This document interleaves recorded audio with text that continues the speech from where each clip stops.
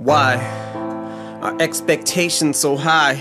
Is it the bar I set, my arms I stretch, but I can't reach? A far cry from it, or it's in my grasp, but as soon as I grab squeeze, I lose my grip like the flying trapeze. Into the dark I plummet.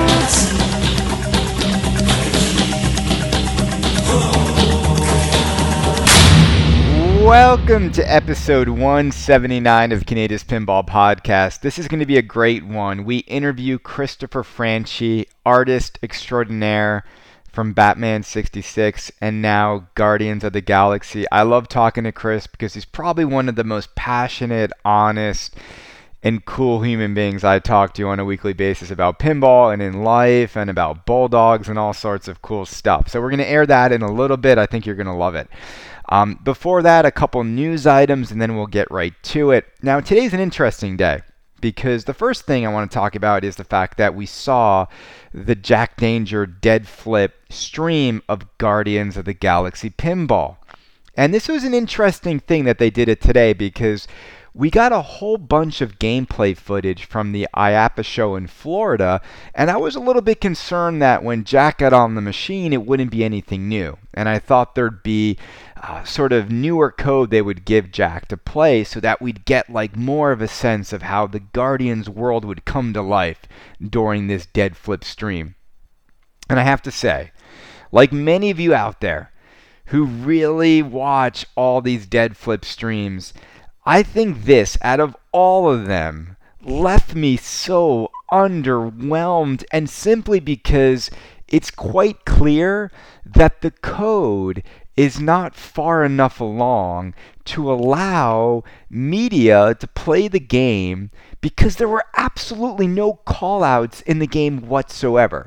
And you could say, like, yes, they were removed from the code, and that's what they were telling us. They're going to be in there, but they weren't in today. And it's just, again, I just say, like, why do you market something in such a weird way? Because right now, Guardians of the Galaxy is shipping. Distributors are asking people for their money now to lock in LE orders and to get people to buy the Pro. After watching that game today, I don't know how you walk away without saying the code's just nowhere near the point where the game should ship to customers. And now people are looking to the customers who are the early adopters and asking them, hey, can you upload footage to see what kind of callouts are in there? It just doesn't make any sense. There's absolutely no reason why a licensor would want Stern to do the dead flip stream without callouts if callouts were available. I mean, I don't know, maybe they're in licensing negotiations with some of the voice actors or whatever it could be. Then you know what? Then don't do the dead flip thing. I couldn't help but turn it off after 10 minutes. And the reason why I came back on towards the end, it was like watching Guardians of the Galaxy, a silent movie with these characters just like staring at each other, but no one wanted to say anything. It's like, somebody say something. Tell me what to do. Give me a single call out. Watching a pinball machine with no call outs is horrendous. And I know Jack didn't want that. It probably wasn't the code he was expecting.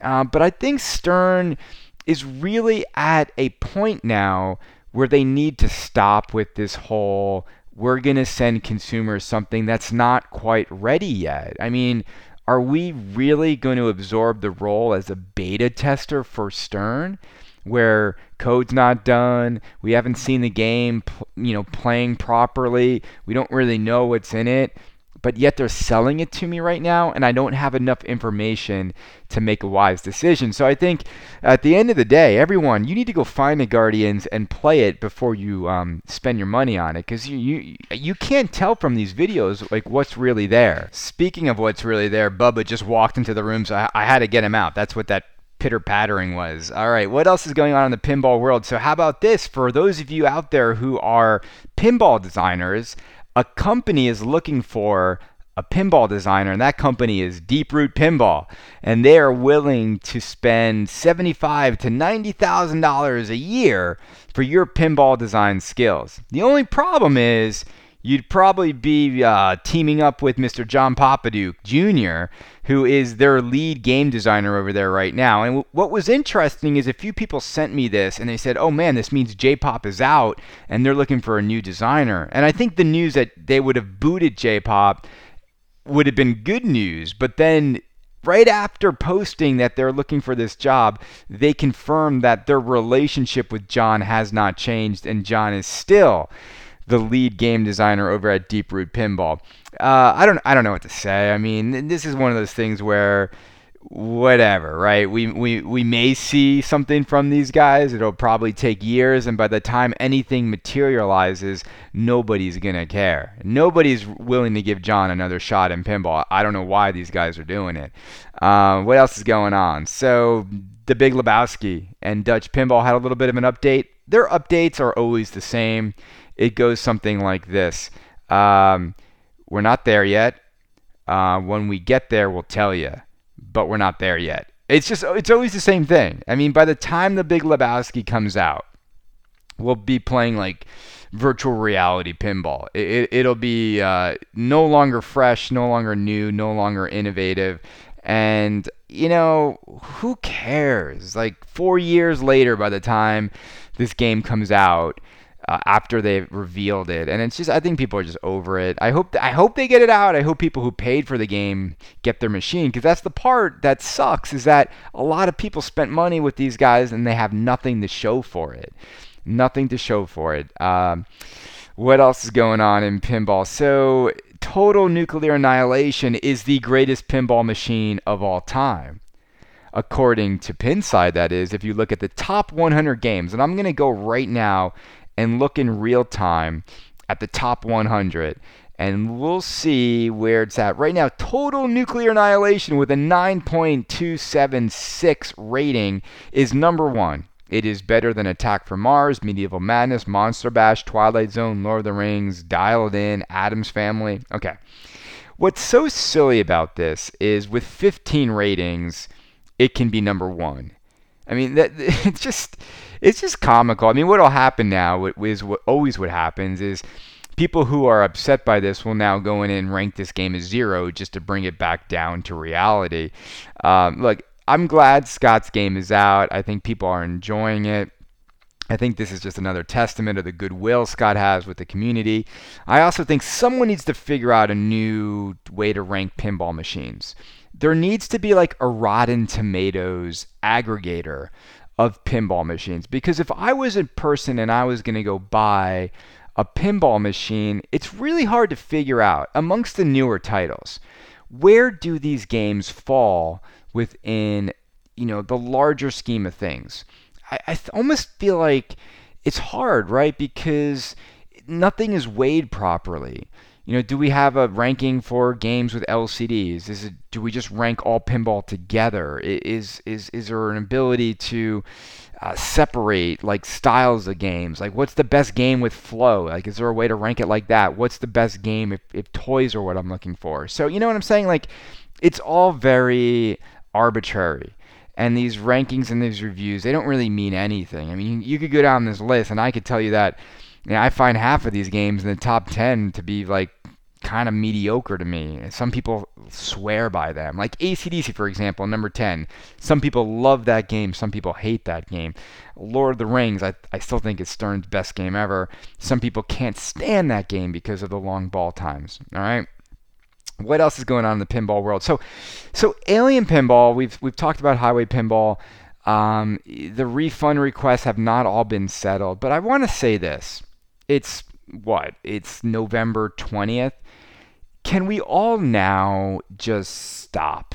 Like, stop beating these guys up like every day on Pinside. I go into the thread, and it's just like everybody knows everything by now. There are no new people who are stumbling across Highway Pinball at this point.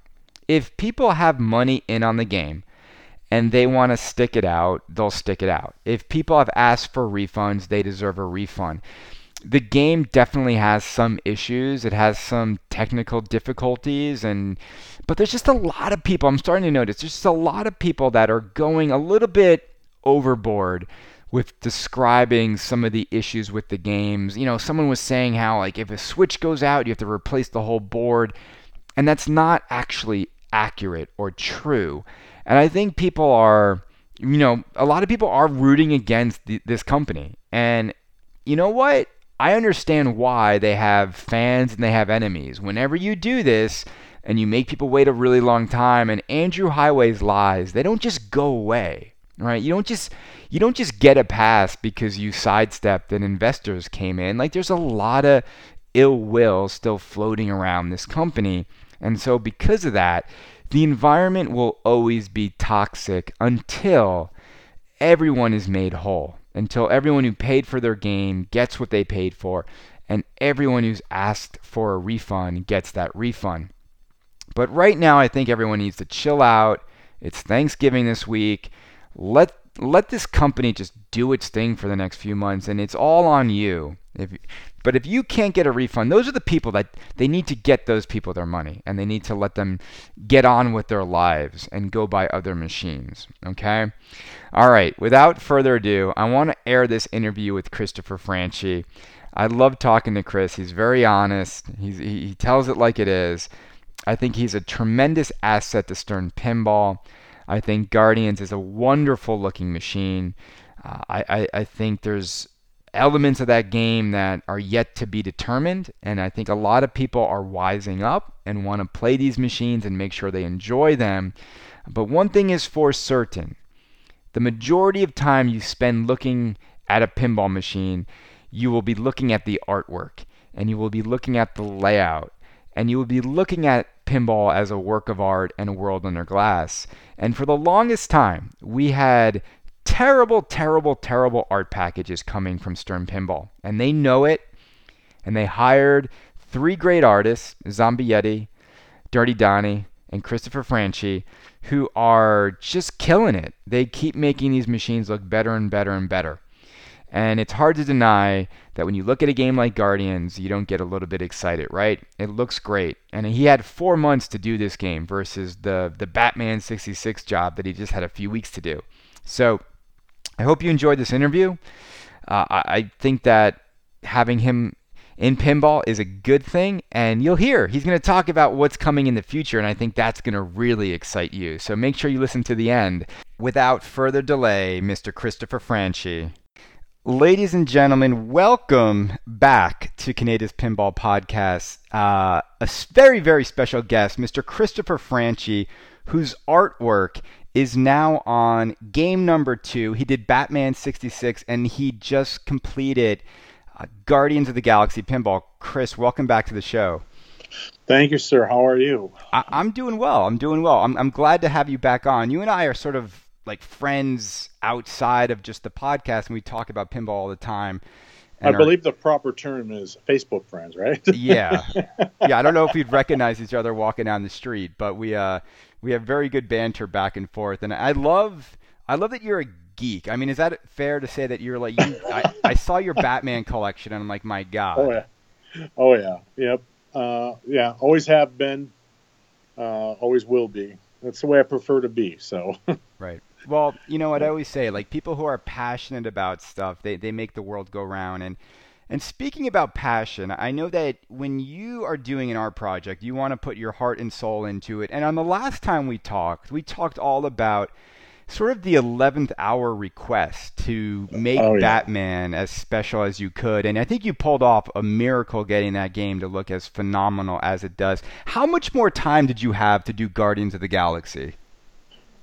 I had the luxury of about 4 months, four or 5 months from the point where we first started talking about it. And of course, there was a lot of sort of stall time in there because, like, I might have had the cabinets and the back glass done. And then, I think I waited a few weeks before I was able to start working on the play field, But, as far as time goes, it was definitely not, I look back at Batman and I call it Hell Week because it really wasn't much more than a week time that I had to get that together. I had the wonderful luxury of having a lot of time to think this one out. Are you happy with the way everything turned out with Batman in the end? I mean, it seems like the game is coming along now with the code. I know it's been a long year, right? You've probably been listening to people complaining that the code isn't where they wanted it to be, but it's starting to get there. What was it like sort of watching people get your product and be sort of unsatisfied with it? It sucked, to be honest, because it was my first pinball game. It was my dream theme. Obviously, like we talked about my Batman collection.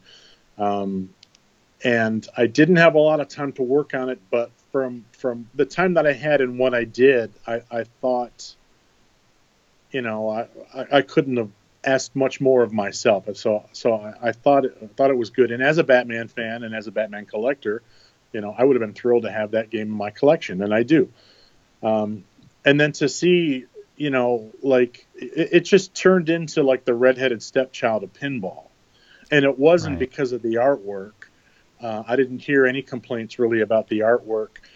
It was like the video. Please send us a video begging us for permission to buy one of our games.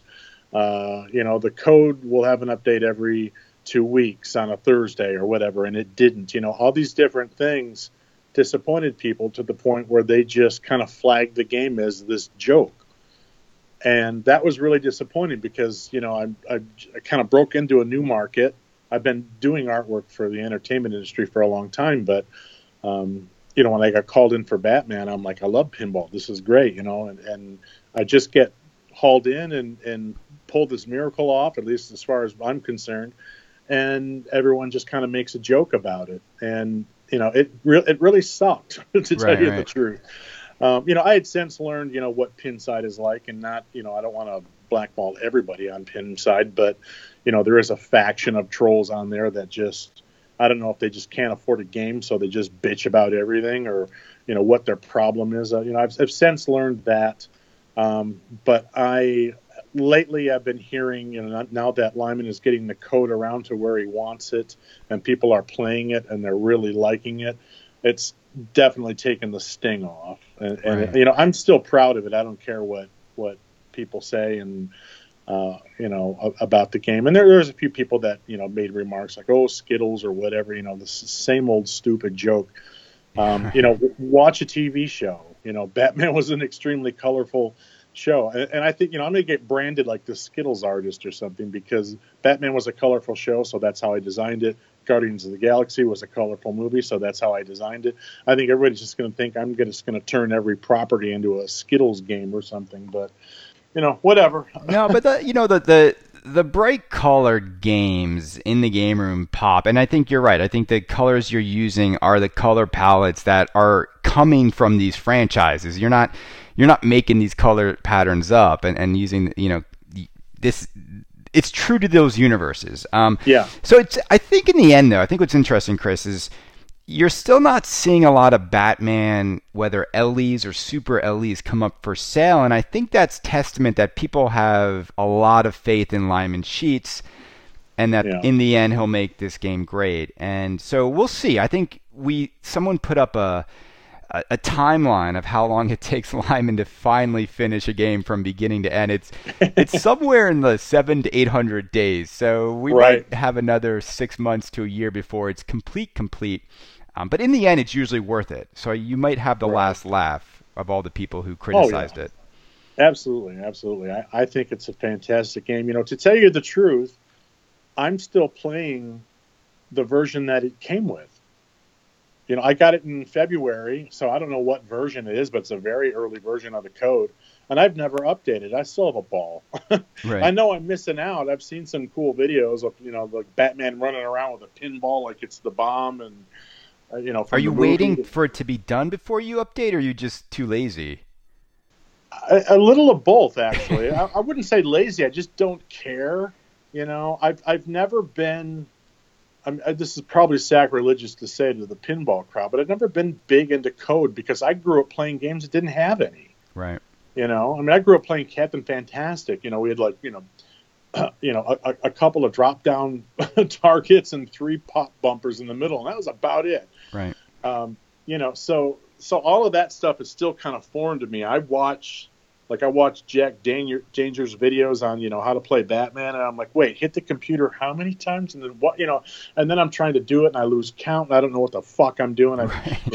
If I just get a lot of points, I'm like, all right, I did something right, I'll try and do that again. But it's that part isn't as important to me, and that's not to say that I don't think that anybody, other players, I'm searching for the right word, but it's definitely valid to be concerned about that, or to make sure that the code is good or whatever.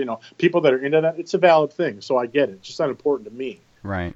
Well, I think the community is definitely mixed in terms of how they look at code and what they want from a machine. And I think we're gonna sort of maybe jump around a little bit tonight, but I think a lot of people tonight watch the Guardians of the Galaxy Jack Danger's stream over at Stern today of the machine, and code is really early on. And I think what the point you just made is something I've been feeling for a long time, and that's so much of pinball now is being critiqued by what's up on the LCD screen, right? And it's almost like people are missing the game, and even the games themselves. It's like, are we watching something or are we playing something? And you can't do both at the same time. When you're playing pinball, you're looking down, so everything that's up there, you can't even watch it.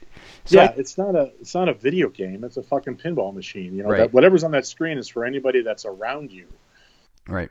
Well, there were no, and what was interesting tonight, and I don't know why, and I know you were watching some of the stream, there weren't any call-outs from the actors in the movie. And I think that sort of like jumped out as like we're just hearing music. Like you saw the clips from the film, and there weren't the actors. So it was like they were having like a silent movie staring competition. But I guess those callouts are going to go in, but the code is early on. And I want to talk a lot about the art. And I think my only thing is, and I know Chris, you're sort of caught up in the middle of. You've done your work, right? Like you've completed everything they asked you to do. But a pinball machine, when it goes to the public, the art and the design and the layout, that's one thing, and then the software becomes another thing. And it just always seems to be this hard to get all the elements completed on day one when consumers pick up the game, because people actually have the game in their collection today. Right. At least they're going to get to look at beautiful art. So let's talk about the creation of this game, because you had more time. You get the assignment. When did you first hear that Guardians of the Galaxy was going to be the next title, and were you excited when you were told that's what you'd be working on? It was about a month after Expo last year, and I was definitely excited because I had kind of hopped on the Guardians of the Galaxy bandwagon late. I did not see it in theaters, the first one. And somebody told me, I'm just not really a big Marvel fan. I'm a Batman fan, and someone told me that I should really check it out. So I watched it, and it was only maybe a couple months before they told me I'd be working on it. And when I watched it, I fell in love with it. Right. So I was very excited to get the chance to do that.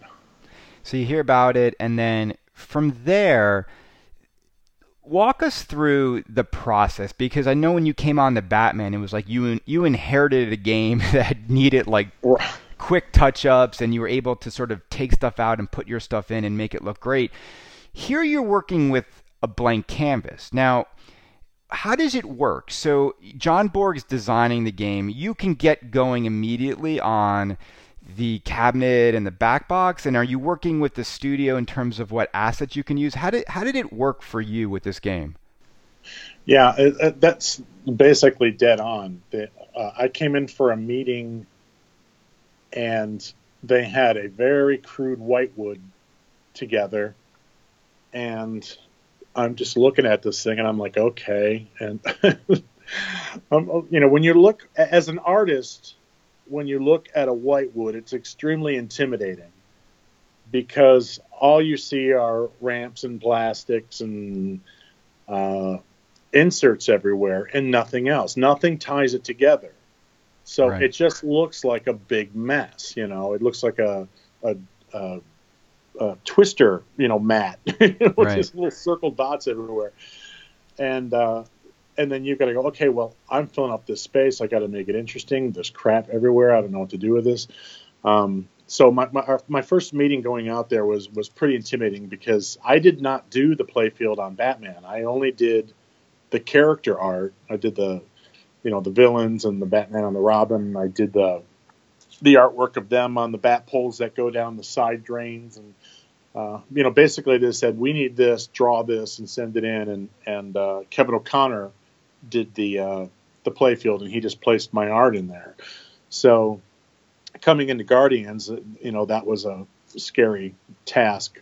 Doing a back glass and the side cabinet's easy. It's like creating a piece of art. Make something interesting. There's nothing in the way other than a hinge on the back, back box hinge.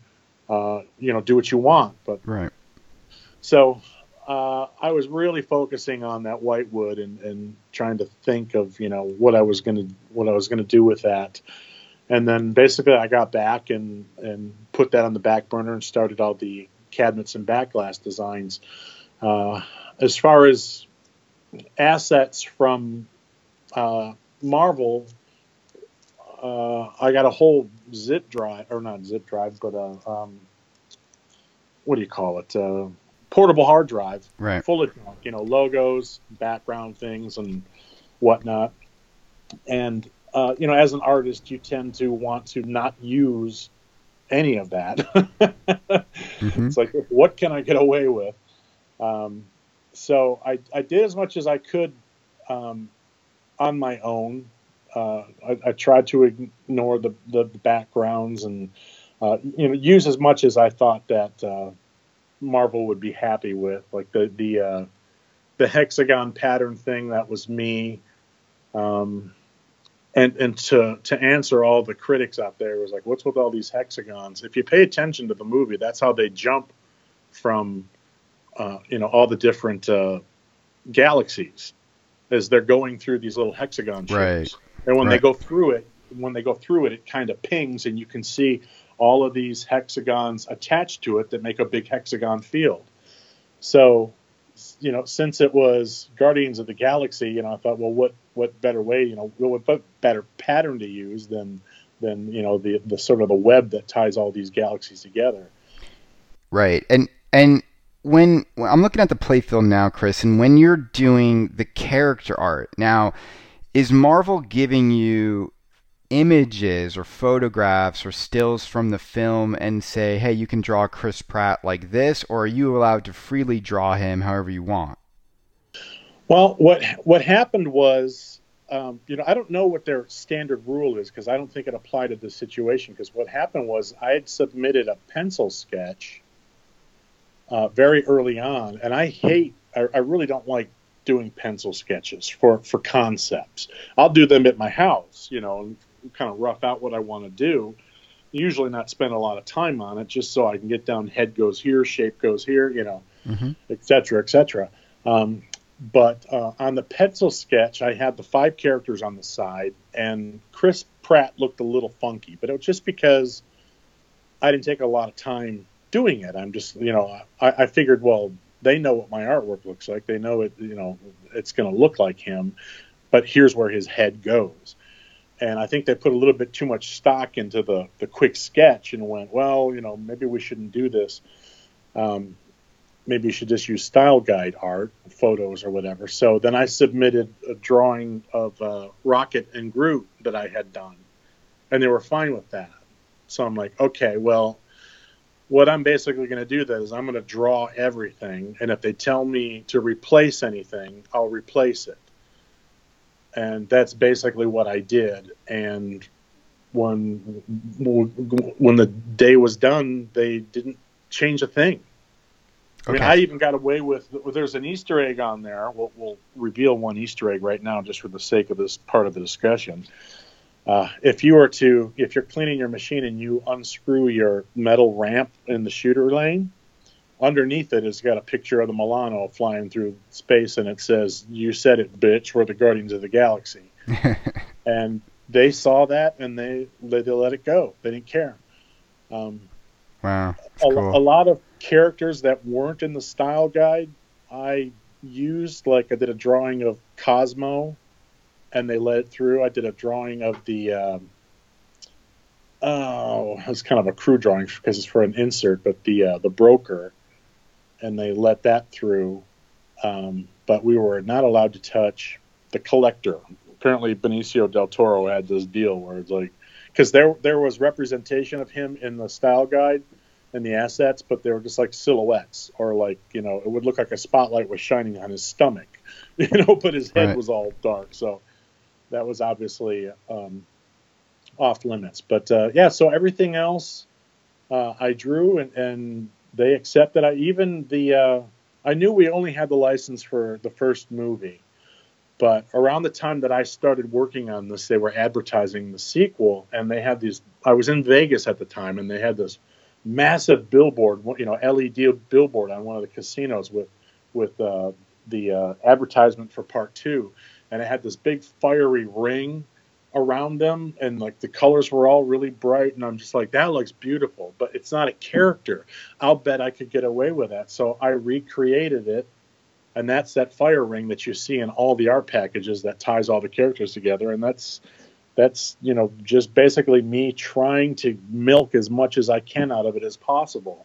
So all these people who are bitching about this and that, it's like, look, I'm on your side, you know. Right. I want this game to be as good as it possibly can be as well, and I'm going to get away with whatever I can to make everybody happy. Right. And so when you talk about the style guide with the characters, so for example, like the Chris Pratt holding the gun up with his left hand. Now, is that they gave you a style guide image of him in that pose, or did you? Yeah, I had put the poster shots. Right. And I just drew from that because that's what I had. Right. I didn't have the time to like go through and like, you know, draw from, you know, screen grabs or whatever and pray that they would approve it. Or if not, you know, I just spent 3 days on an illustration that's going to get thrown in the garbage can, and I start over again. So I knew if I based all the artwork on you know, pre-approved poses that they had from posters and whatnot, that it would be cool. And so everything worked out like that. What's interesting, Chris, when you talked about seeing the whitewood and how the whitewood is filled with inserts, one of the cool features of this game in terms of integration of inserts and artwork is the Star-Lord image between the flippers where his eyes are inserts. Was that originally planned by Borg to have that there and the inserts were put there, or is that something you guys worked on together? That is 100% John Borg. When Very I cool. got the schematic with all the inserts, those 2 inserts were there, and it said in type Star-Lord mask. So that's exactly what he wanted. When you're doing a playfield, and as I look at it now, talk to me about the layering to get the effect, right? So we've got all this, you've got the characters, but then behind them, or sort of what they're sitting on top of, is you know, sort of the cosmos, and you have different elements going on. You've got Groot with the vines. How do you map that out? Like, what comes first? Well, you know, to be honest, I had a rough idea of what I wanted to do, you know, as far as what I wanted to incorporate into the design. And what I basically did was I started off right in the center. I started off with all of the mode icons and built from around there. And as I went up, I'm like, all right, I've got to include the villains. Here's a good space to include these guys. Because there were so many inserts, and I knew that, you know, all these things were going to be marked off. Mm-hmm. They're going to be blocking space. I've got to work around it. So I basically looked at what I had and said, okay, well, the Groot's head is up there. Rather than just have it look like Easter Island, like, you know, there's a head sitting on a mound of nothing, you know, we should tie some of those, you know, elements into that area. So, you know, coming out, you know, it's almost kind of like where the vines and stuff are coming out around under his chin. It's almost kind of like his chest, you know. Mm-hmm. There's a plastic behind him that has vines on it, you know, and that sort of represents his shoulders.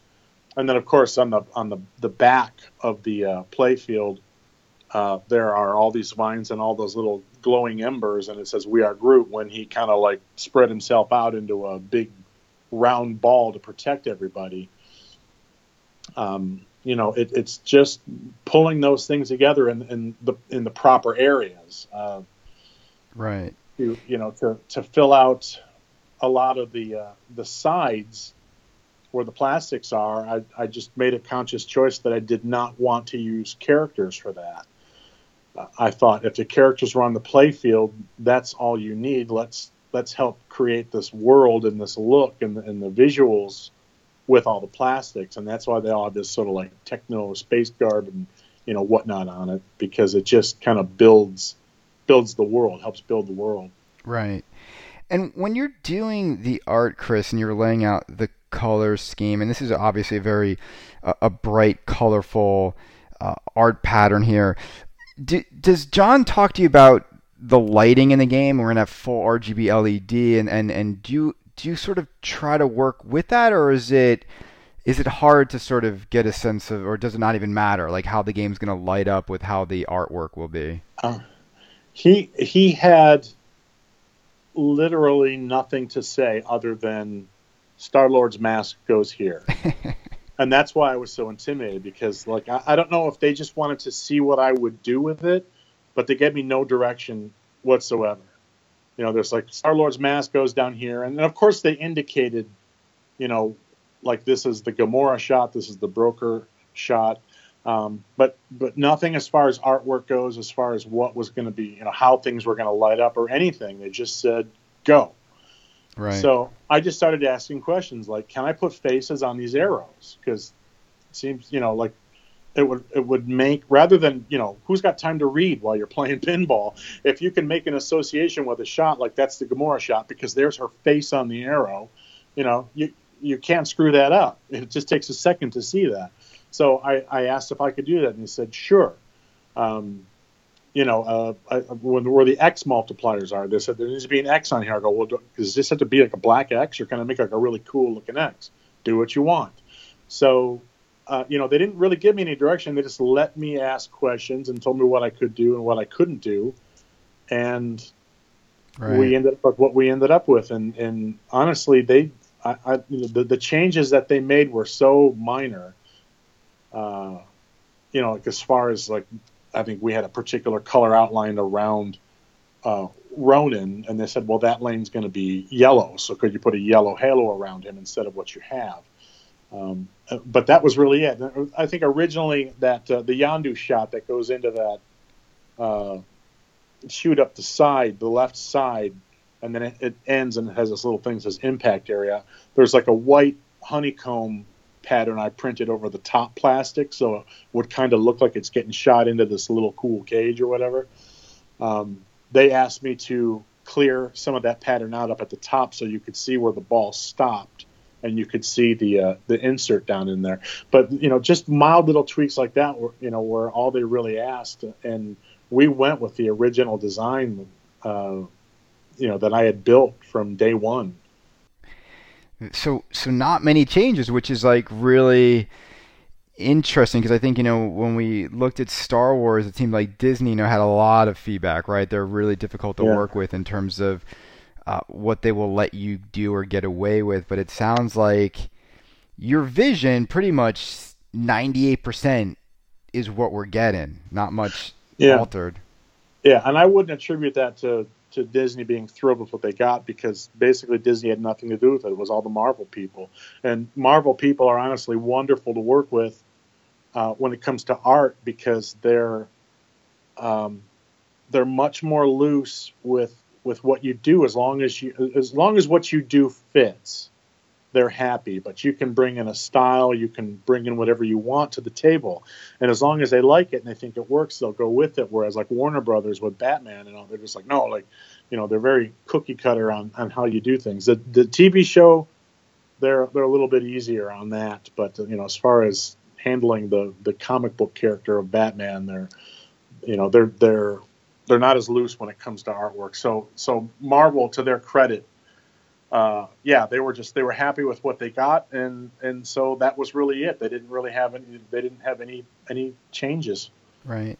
I mean, I think it looks, obviously I think it looks great. I think people have given the game pretty unanimous praise for the art, and I think the inserts especially too are very cool. I think we see on some games like just the generic Comic Sans font, but this game has a lot of character with the inserts, and it's you've got artwork on them, you've got different fonts, you've got things that break up the monotony of the styles, which in a way comes together in a cohesive, fun sort of art package. Now, Chris, when you first saw the Whitewood, were Groot's hands in the original concepts? Because that's something a lot of people have talked about, like his sculpted hands coming out over the playfield.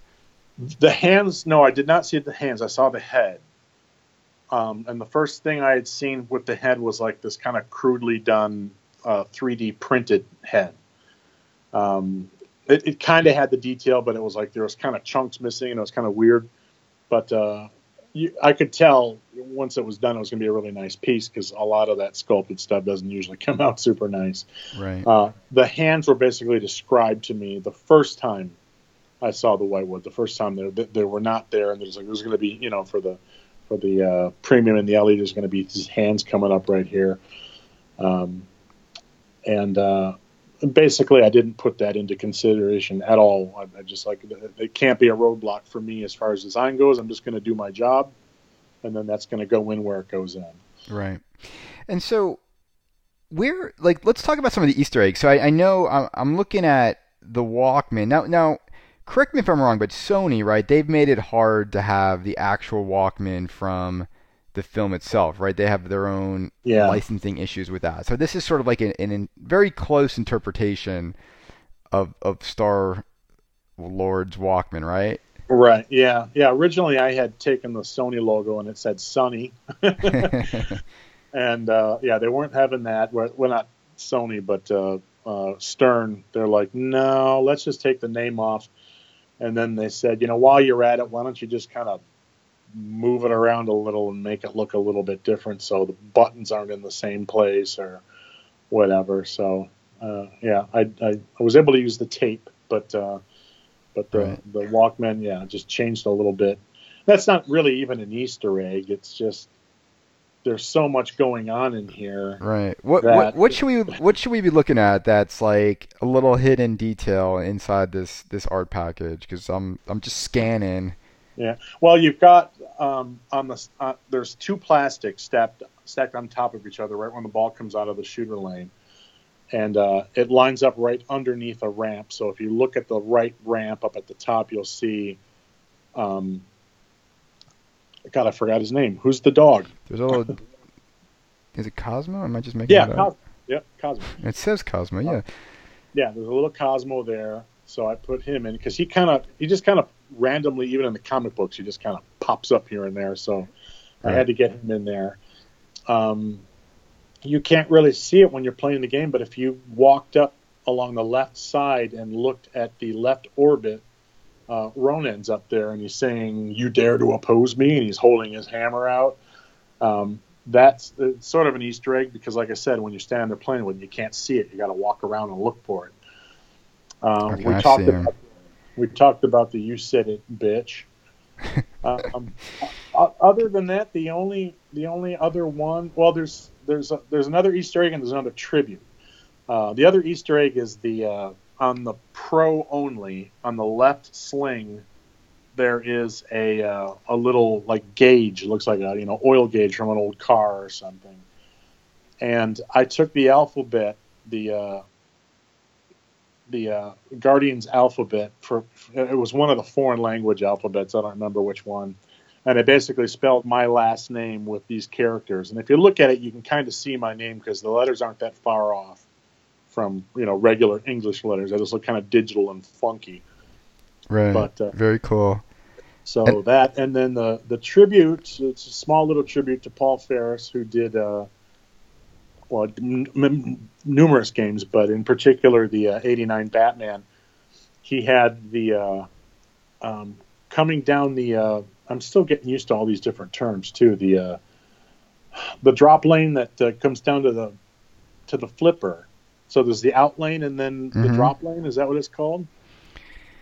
Oh my God! Isn't it in lane? I think so. Yeah. You're asking I get the pinball terminology wrong all the time, and I get chastised.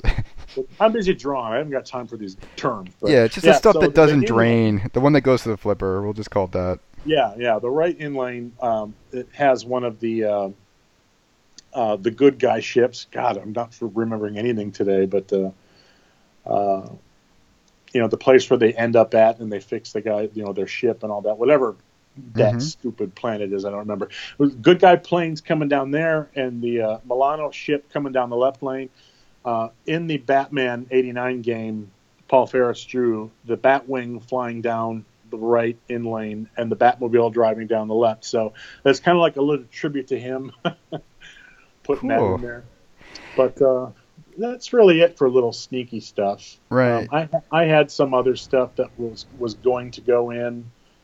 There was even a change.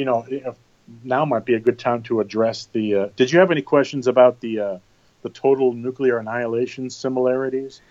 Oh, so we heard that, right? Well, it wasn't even so much of like the art package per se as it was just Stern sort of using 80s it was really just that thematic in their logo, and everyone's like as if Total Nuclear Annihilation owns that art pattern.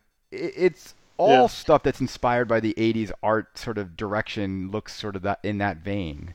Right, yeah. Well, the truth on that logo is that, number one, I didn't do it. It was done by a gentleman named Stephen Martin at Stern, he's a production guy in the art department there.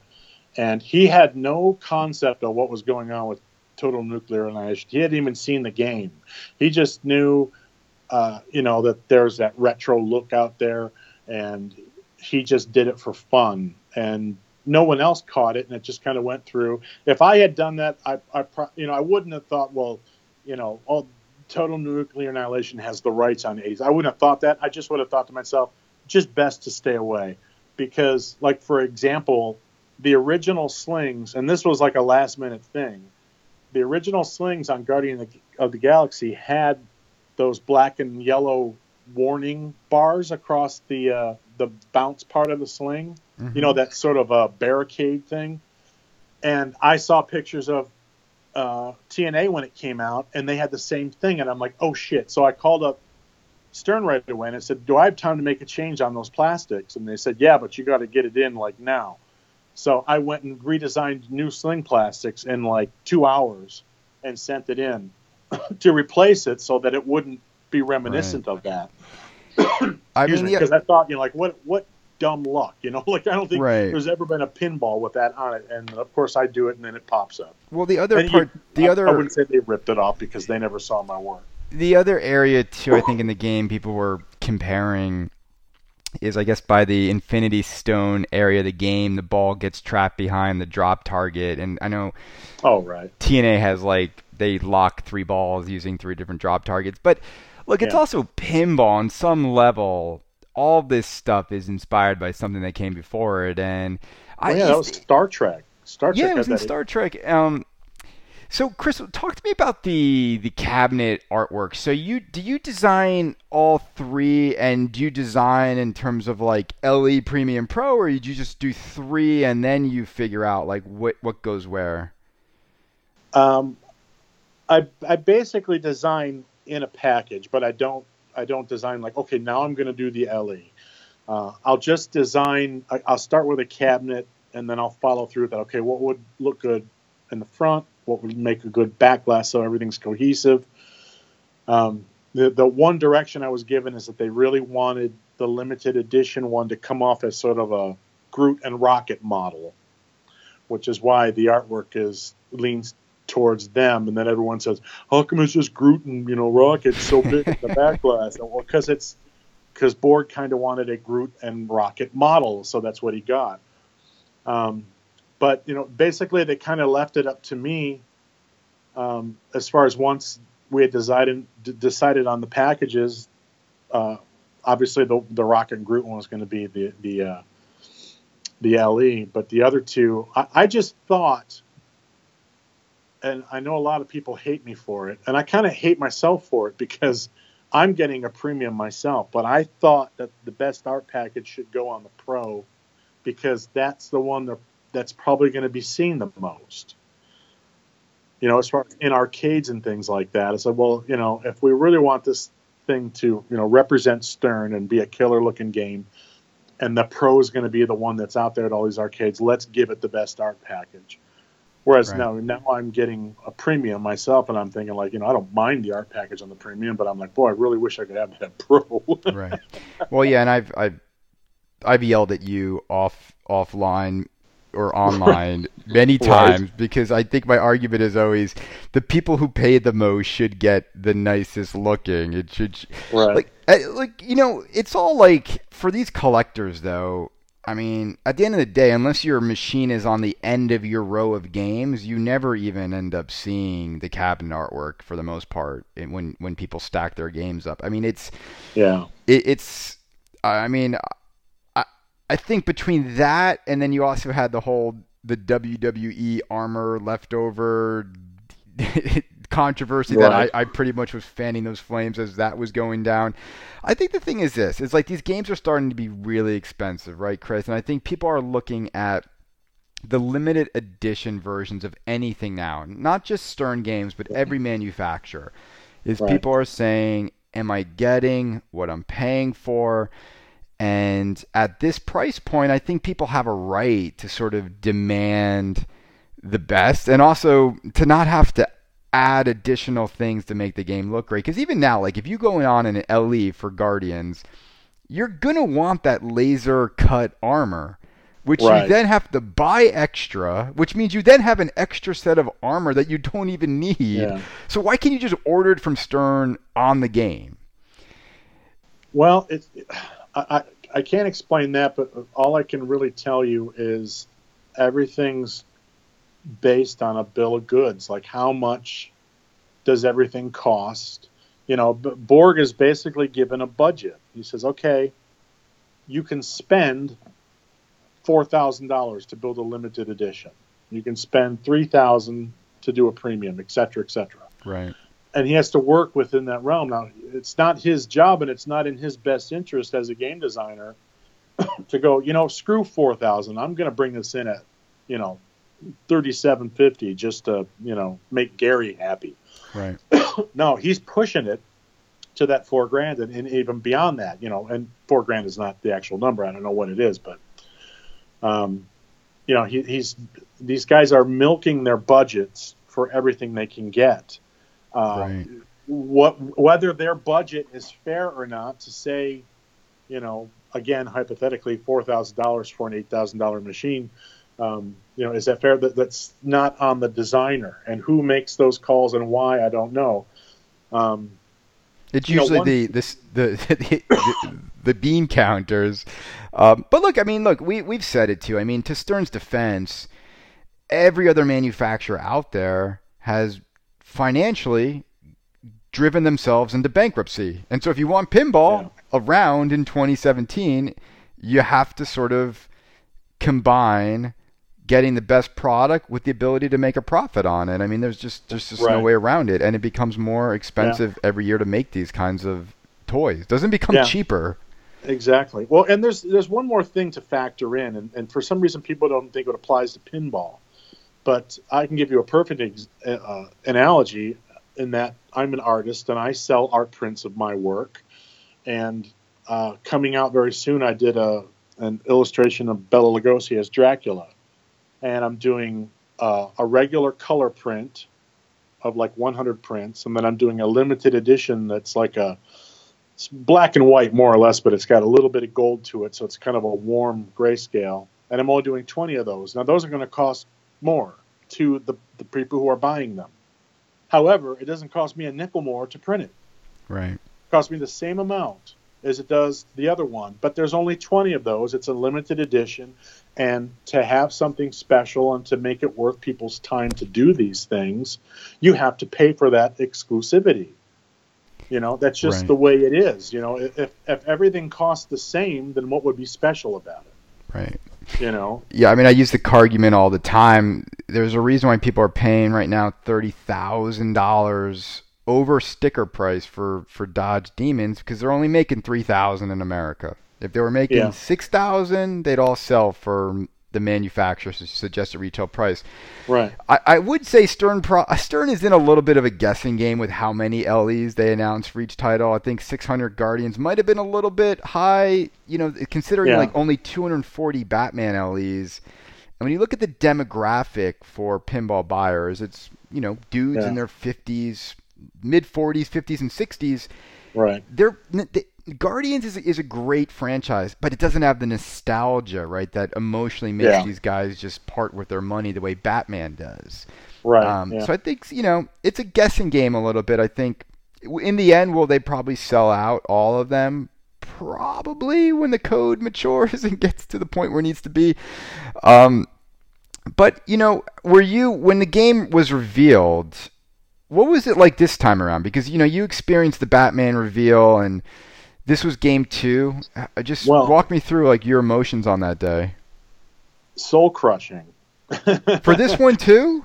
Well, no, the reason why was that I really wanted them to reveal it at Expo because I was a guest there.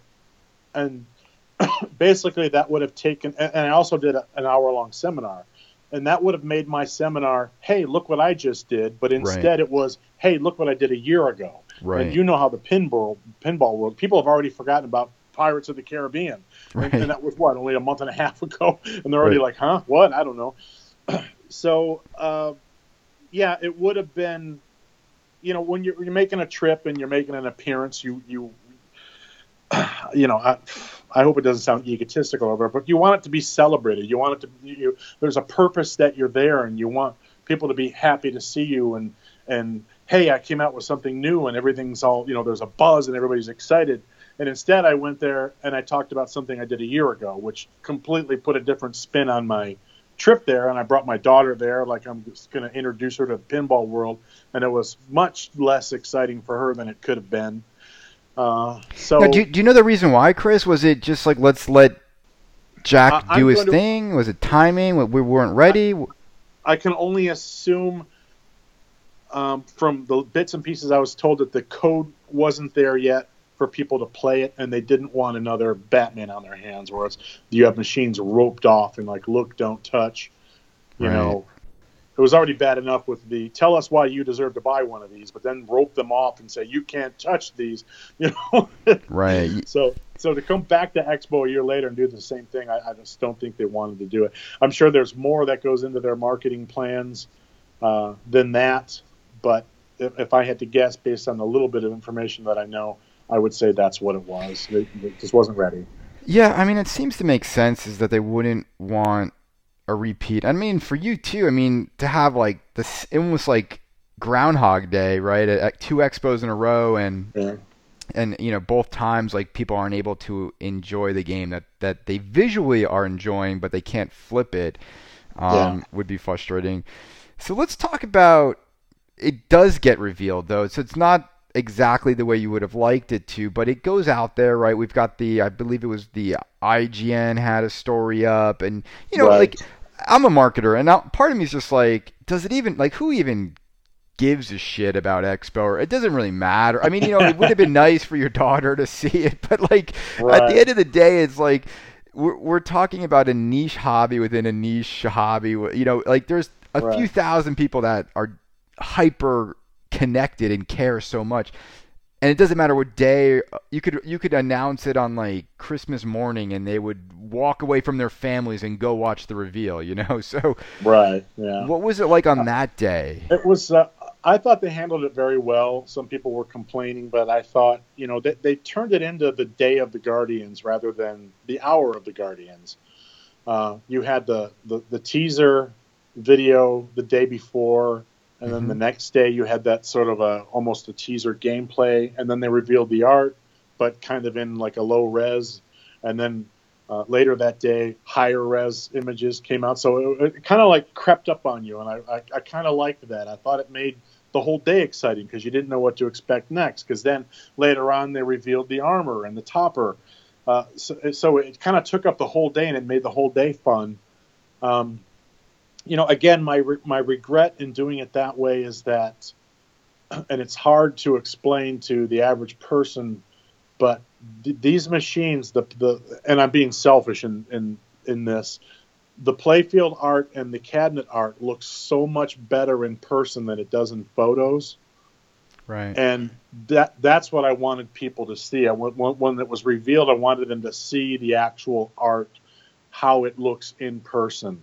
Because just the way the colors are, it's really hard to represent and capture in photography. And when I knew that's how it was going to be revealed, I was just kind of like, you know. So that was the only bummer. But I thought it was a very fun day. And I spent the... Go on. No, I was just asking, is the low res beginning, is that a strategy, or is it just like, because I'm always like, why do they do that?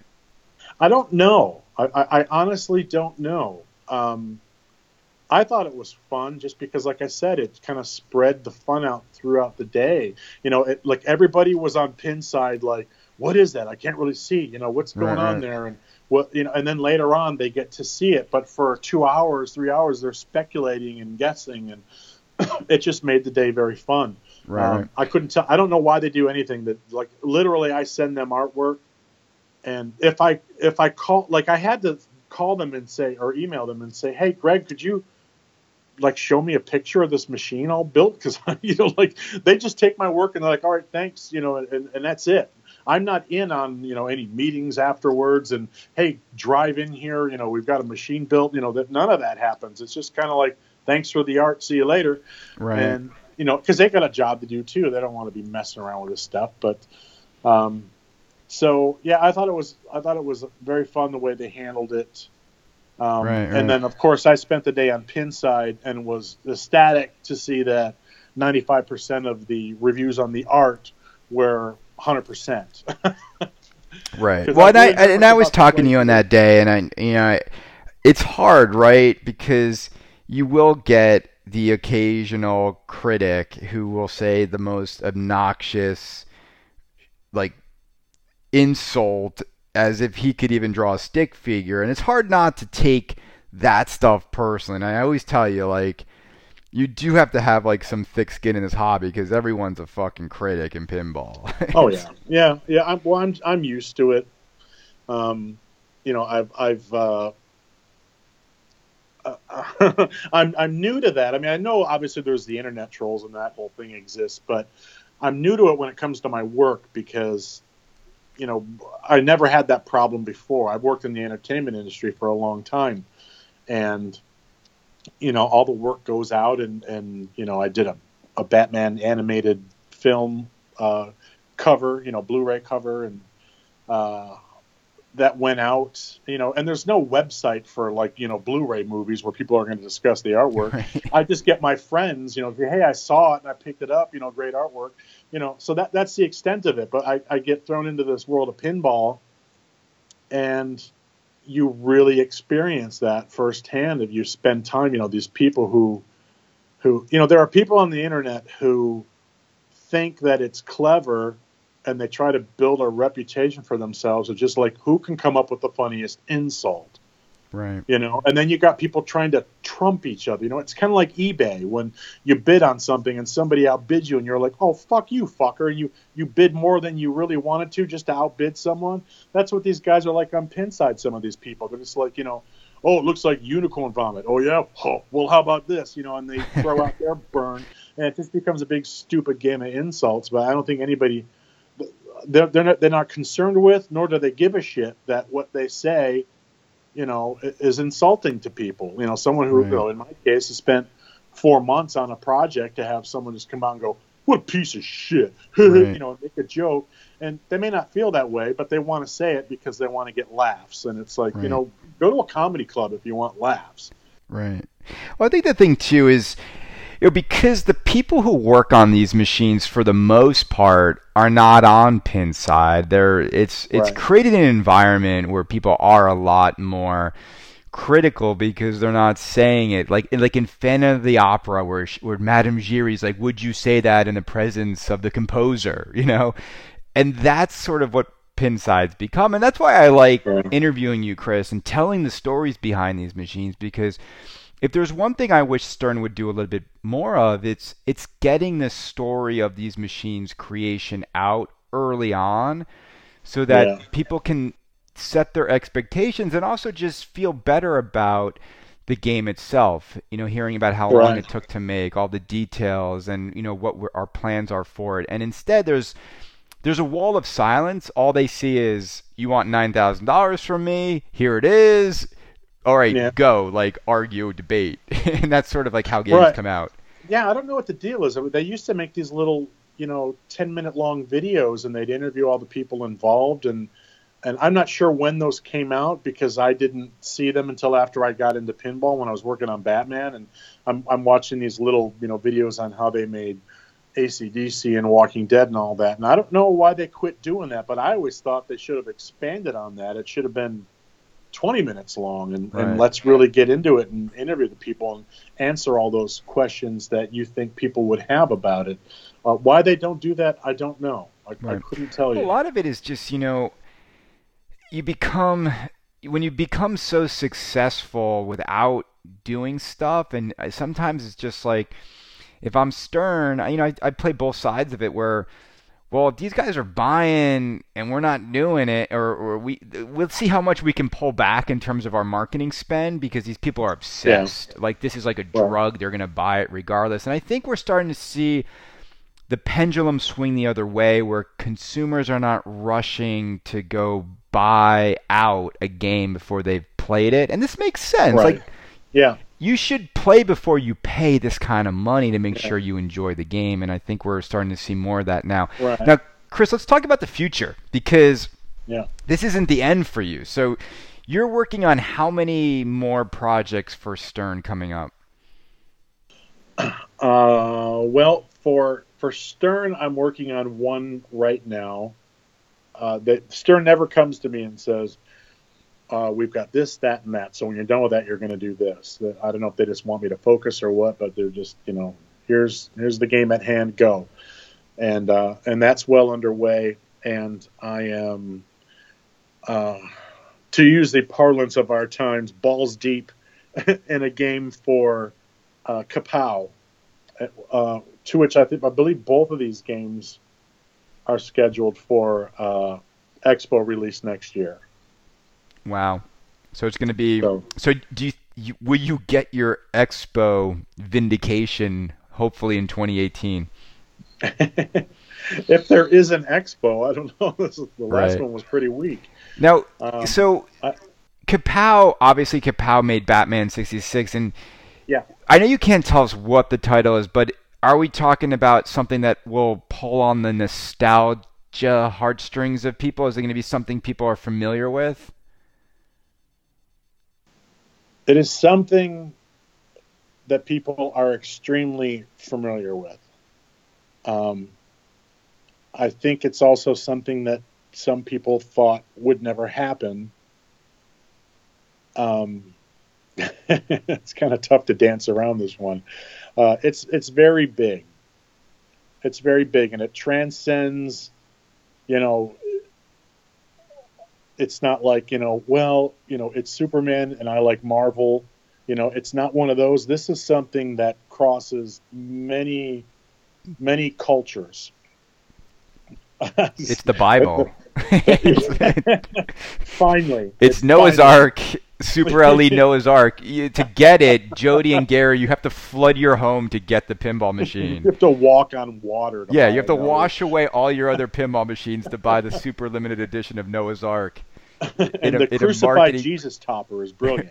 Right. Well, we're excited for that. I mean, I told I'm not going to ask you anything more. I think those nuggets alone will keep people speculating for an entire year. In terms of the hobby now that you're in it, Chris, do you follow it a little bit more? Are you on Pinside? Are you do you read up on what? I'm kind of turned into a pinball junkie when it comes to this stuff. Pinside, not so much. I tuned in when Guardians was released to see what people would say, because you can weed out, the people who go, oh, it looks like unicorn barf. It doesn't bother me at all, because those people are, they're there and they're waiting. So you read it and you're just like, almost like, they're so, they come off so pathetic that it's like the joke's on them. Right. not that everybody has to like my work, but there were people who were like, and they had constructive criticisms about it. They didn't say I disliked the whole thing, but maybe this could have been this or whatever. And those are reasonable people and reasonable comments. But I'm more like I've turned into this like pinball podcast junkie. Like I'll get in the morning and I've got a couple of pages open, like yours is one. And then I've got this one that's like, I don't know, FM player or something like the best pinball cup podcast. And there's like 10 of them on there. And then you just hit refresh and it'll, of course, Coast to Coast Pinball still says 5 weeks because that was their last episode. Where is Nate Shivers? I mean, I hope he was going to come back more frequently. Yeah. The last thing he talked about was Pirates at Expo, and that's been a while now. It's over. Yeah, I wanted his thoughts on my game. And what I really like about his podcast is he's kind of like the calm, cool, collected voice of reason. Right. He doesn't get upset about anything. He's passionate about it, but he doesn't fly off the handle. I don't know anybody like that who has a podcast. I love when you flip out. It's like I always hope, like I think there's only one that I missed that went up and got taken down before I got to it. I'm like, damn it. Yeah, I mean my drunk ones are classic. Some guys have them on auto download, and they should put them on eBay and sell them for a high profit. Well, look, I mean, I think you and I are probably guys who got into pinball a little bit later. It is an interesting hobby, and I think what makes pinball so fun is just how passionate the people in it are. Like, I don't think I've seen a hobby where literally there's not that much news, but these people keep it going on a daily basis like no other form I've seen. Yeah, that and the people involved in doing it too. I was really impressed meeting Borg and talking to him about it. There's another thing that pisses me off is people are like, oh, just like Metallica, just like this, just like that. It's like, well, why, did people ever think that pinball designers would have a style like an artist would? Right. Or a musician would? You hear an AC/DC song and that's AC/DC. If you see a Picasso, it's Picasso. Pinball designers, I'm sure, are the same way. There's things that they like. There's things they're comfortable with. There's things that they think are entertaining in pinball, and that's what makes them unique as a designer. And when I compared this to Metallica, there are similarities in the way it's laid out, but not in the way it's played. But how much do you think you can get away with? In this small field where a ball rolls around, you're like, wow, are we supposed to come out with some earth-shattering innovation every year on every machine? There's supposed to be the ball goes up the back glass, spits out this tube, comes down the side, goes through your pocket. It's the people who have that complaint, though. They are like the 0.01% of people who have memorized every single combo and shot, and it's just like at the end of the day, Metallica is heralded as one of the greatest Sterns of all time, and so is Iron Man. And if you put the two together, how is that a negative? Exactly. Yeah, if you took the better things of both of those and you improved upon them and added more good stuff, you've basically got like a, what do you call it? Like a gene spliced baby, of perfection. So basically, obviously, it's going to be better than the machine that came out prior to that, and that's all you hope for. Right. Is this machine better than what's come out before it? Yes. Is it light years away? Probably not. But what the hell do you want? Right. Well, we're not driving around in space cars. After we drove a '74 Gran Torino, we're going to have to get there. Right. Well, what's amazing to me too is Stern announced this game just a few weeks ago, and when someone sent me a picture of Guardians going out to a customer today, and I know someone already has it in their game room, that's where they're just always going to win because they get people a product. Now, what state that product is in will always be the debate on Pinside, but how many other manufacturers out there have yet to even give people a game they paid for years ago. Oh, yeah. You know, there's less than 100 people even have their Alien pinball machine, and it was announced in 2014 he started taking money. So yeah, I think patience goes along with pinball now. I think if you want a cadence of games to come out, you're going to know if you go in as an early adopter, it's probably not going to be finished. And by now you know that. So if you're going to go in early, I don't want to hear any complaining anymore because it's just the way it is. It's just the way it is. And rolling the dice with a, fly-by-night company as well. Right. Yeah, do people actually think Lyman's not going to finish Batman? I mean, do people think that Stern's not going to get to it? They'll get to it. I mean, yes, if the game comes out and no one buys it, they might cut bait on some games every once in a while, but that's just the way it works with these things. So, right. Chris, well, you said it yourself. As far as Lyman goes, his average is around 700 days to get code where it's supposed to be. So he's still got 300 days on credit. He's got another year to go. Like he's at 0.81, and 1.0 is usually where it's considered done. But then he always seems to go a little bit past that and polish the game. Like I think. We all know that he's a big fan of Batman, and so is George Gomez, and they're not going to stop until it has the Lyman magic in there. And I think all the owners are going to be satisfied in the end. Would I want to have owned that machine for that year, the last year? Probably not. But you know what? It still works better than the machine I'm staring at right now. So if anyone wants to trade a Batman Super LE for a Magic Girl and some cash, come over. I'll make you that trade tonight. Get your box of lights right here. Get your box of lights. There's nothing more frustrating than a game that will never work. So, well, Chris, I really appreciate you taking the time. We're right around the hour mark. I enjoy talking to you on a daily basis. For those of you out there, I can tell you this guy cares. He's very passionate. I think he poured a ton of passion into this project. I think the game looks great. I think now it's up to people out there to play the game, make sure you like it. If the code's not where you want it to be, you can always wait. You're going to have to, if you want an LE, you're going to have to figure out, can you get it before it sells out? Will it sell out? That's just something that all of us buyers just have to weigh when we go in on these machines. But Chris, I think the game looks amazing. I think it's going to shoot amazing. And I can't wait to play it. That's all I can say. I mean, I'm sure we'll have one in New York City soon. Any closing words before we talk again on this podcast in the future? A thank you to everybody who has been positive about it, because those comments do mean a lot. It's nice to know when you put that much time into something that people appreciate it. You don't want to throw something out there for that long and just have like a yawn, I guess it's part of what I do. So shout out to those people and a big thank you for the support. And a shout out to my brothers in pinball, Mr. Jeremy, Zombie Yeti, and Dirty Donnie, as people call us, the trifecta of Stern pinball art. Right. And to you, I suppose, having me on. Thank you. And one final question. As a DC guy, yes, did you see Justice League yet? I did not, because I tend to avoid the crowds.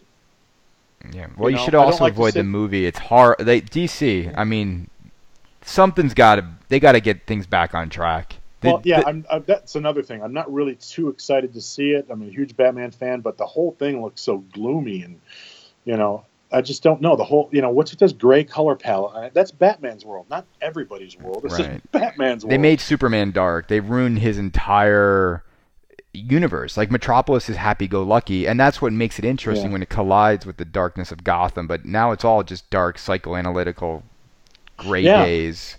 Yeah. So I don't know. I've heard some good reviews. I know there's a lot of stinker reviews. I know it's doing like shit on Rotten Tomatoes, but I'm still going to go see it. I prefer to go see it when there's 20 people in the theater rather than 200, because everyone's yapping and cell phones are going off and people are screaming at the screen, and I just want to put my feet up on the seat in front of me and take it all in. So I'll wait a week or so. Okay, well, we'll talk offline about if you liked it or not.